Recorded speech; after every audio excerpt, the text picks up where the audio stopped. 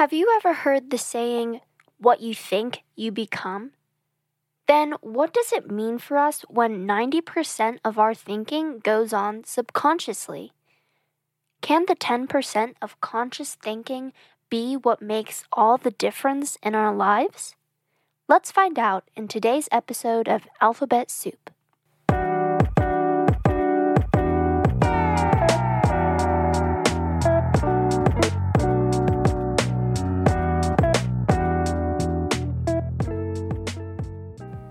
Like I mentioned earlier, 90% of human thought is subconscious.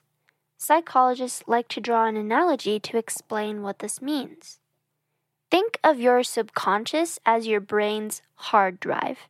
It collects and stores data from your life experiences, as well as what thoughts and emotions have accompanied your experiences thus far.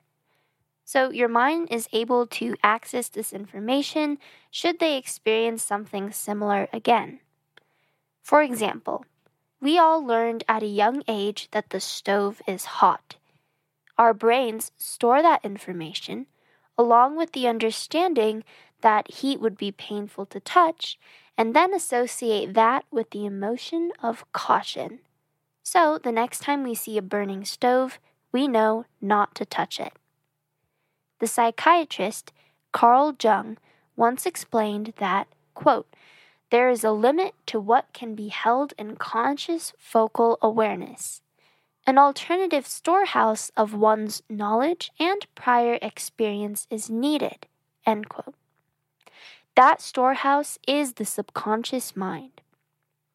Have you ever had a slip of the tongue?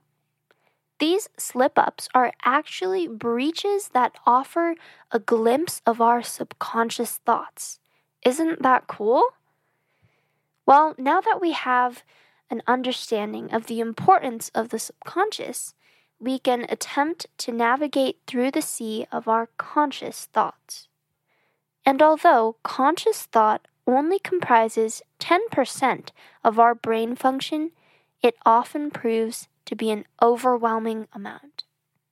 And that's understandable because people are walking on all sorts of paths and are trying to process a multitude of information every single day. It's okay to feel overwhelmed. But this is also where it can become dangerous to allow those negative thoughts to live in your mind for too long. Because that 10% of thought that we have control over is the portion of thought that can shape our beliefs, actions, and therefore our lives and the lives of whom we interact with. Like Gandhi once said, quote, your beliefs become your thoughts become your words become your actions become your habits become your values become your destiny, end quote. What are the benefits of positive thinking?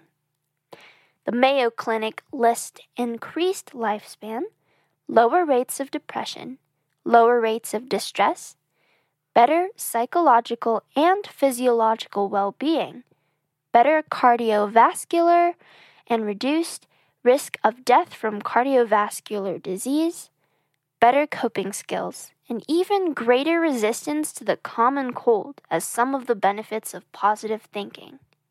So the question is, how can we intentionally put more positive thought into our brain? To do this, we need to familiarize ourselves with what kind of thoughts we may be having. Here are the most common types of negative thinking. Number 1 is filtering. When you filter out all the positive and put greater weight to the negative. For example, you prepare an excellent presentation for work or school and receive compliments and constructive criticism. A person who filters will let the constructive criticism put a cloud over the fact that they did a great job and even received compliments. Another is personalizing. People with this thought process may automatically blame themselves the moment something bad happens to them. Maybe you made plans with friends that got canceled, and you automatically assume this happened because nobody wanted to hang out with you. Polarizing is another type of negative thinking. Polarizing means you only see things as good or bad. Everything is black and white, and there are no gray middle grounds.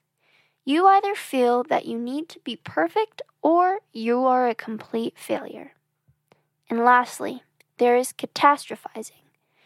And this is when you automatically assume the worst. For example, you have a bad start because you woke up late in the morning. Now you think the whole day is going to be terrible. If any of these sound remotely familiar to you, then congrats, you're human. And fortunately, we can change negative into positive. Psychiatrists at the Mayo Clinic explain that to foster positive thought, we must first identify areas for improvement. Well, great, we just went over some negative thought processes that we can work on. Next, we should also surround ourselves with positive people, be open and accepting to humor and things that make us smile, and check your thoughts once in a while. Am I thinking positively? Am I trying to back my thoughts with positive intention? While we're reflecting on our most recent thoughts, I'd like to get into today's bit. The purpose of Alphabet Soup's bit is to share a quick quote or fact to spread positivity and awareness. Henry Ford once said, quote, "Whether you think you can or cannot, you're right." End quote. What do you think of what Henry Ford said? Well, I think that it totally relates to today's episode being all about navigating and nurturing our thoughts, because our thoughts have power on our lives.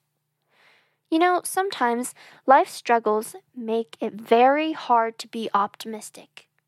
And this is where the concept of optimism may often be mistaken. Being positive about our thoughts doesn't necessarily mean that we should shut away our reality. Maybe instead of putting on a mask and ignoring life's less pleasant situations, optimism means to accept our reality and make the most of what we are given. Because a situation doesn't make or break you, but the way you think about it does. Being aware and intentional of our thoughts is how we program our mind and our subconscious hard drive to nurture a positive future. Remember, you are in control of what you think, and no one can take that power away from you. If you like today's episode, I invite you to follow, download, and of course, share the show with your friends and family. Thanks for listening to Alphabet Soup, and see you next Tuesday.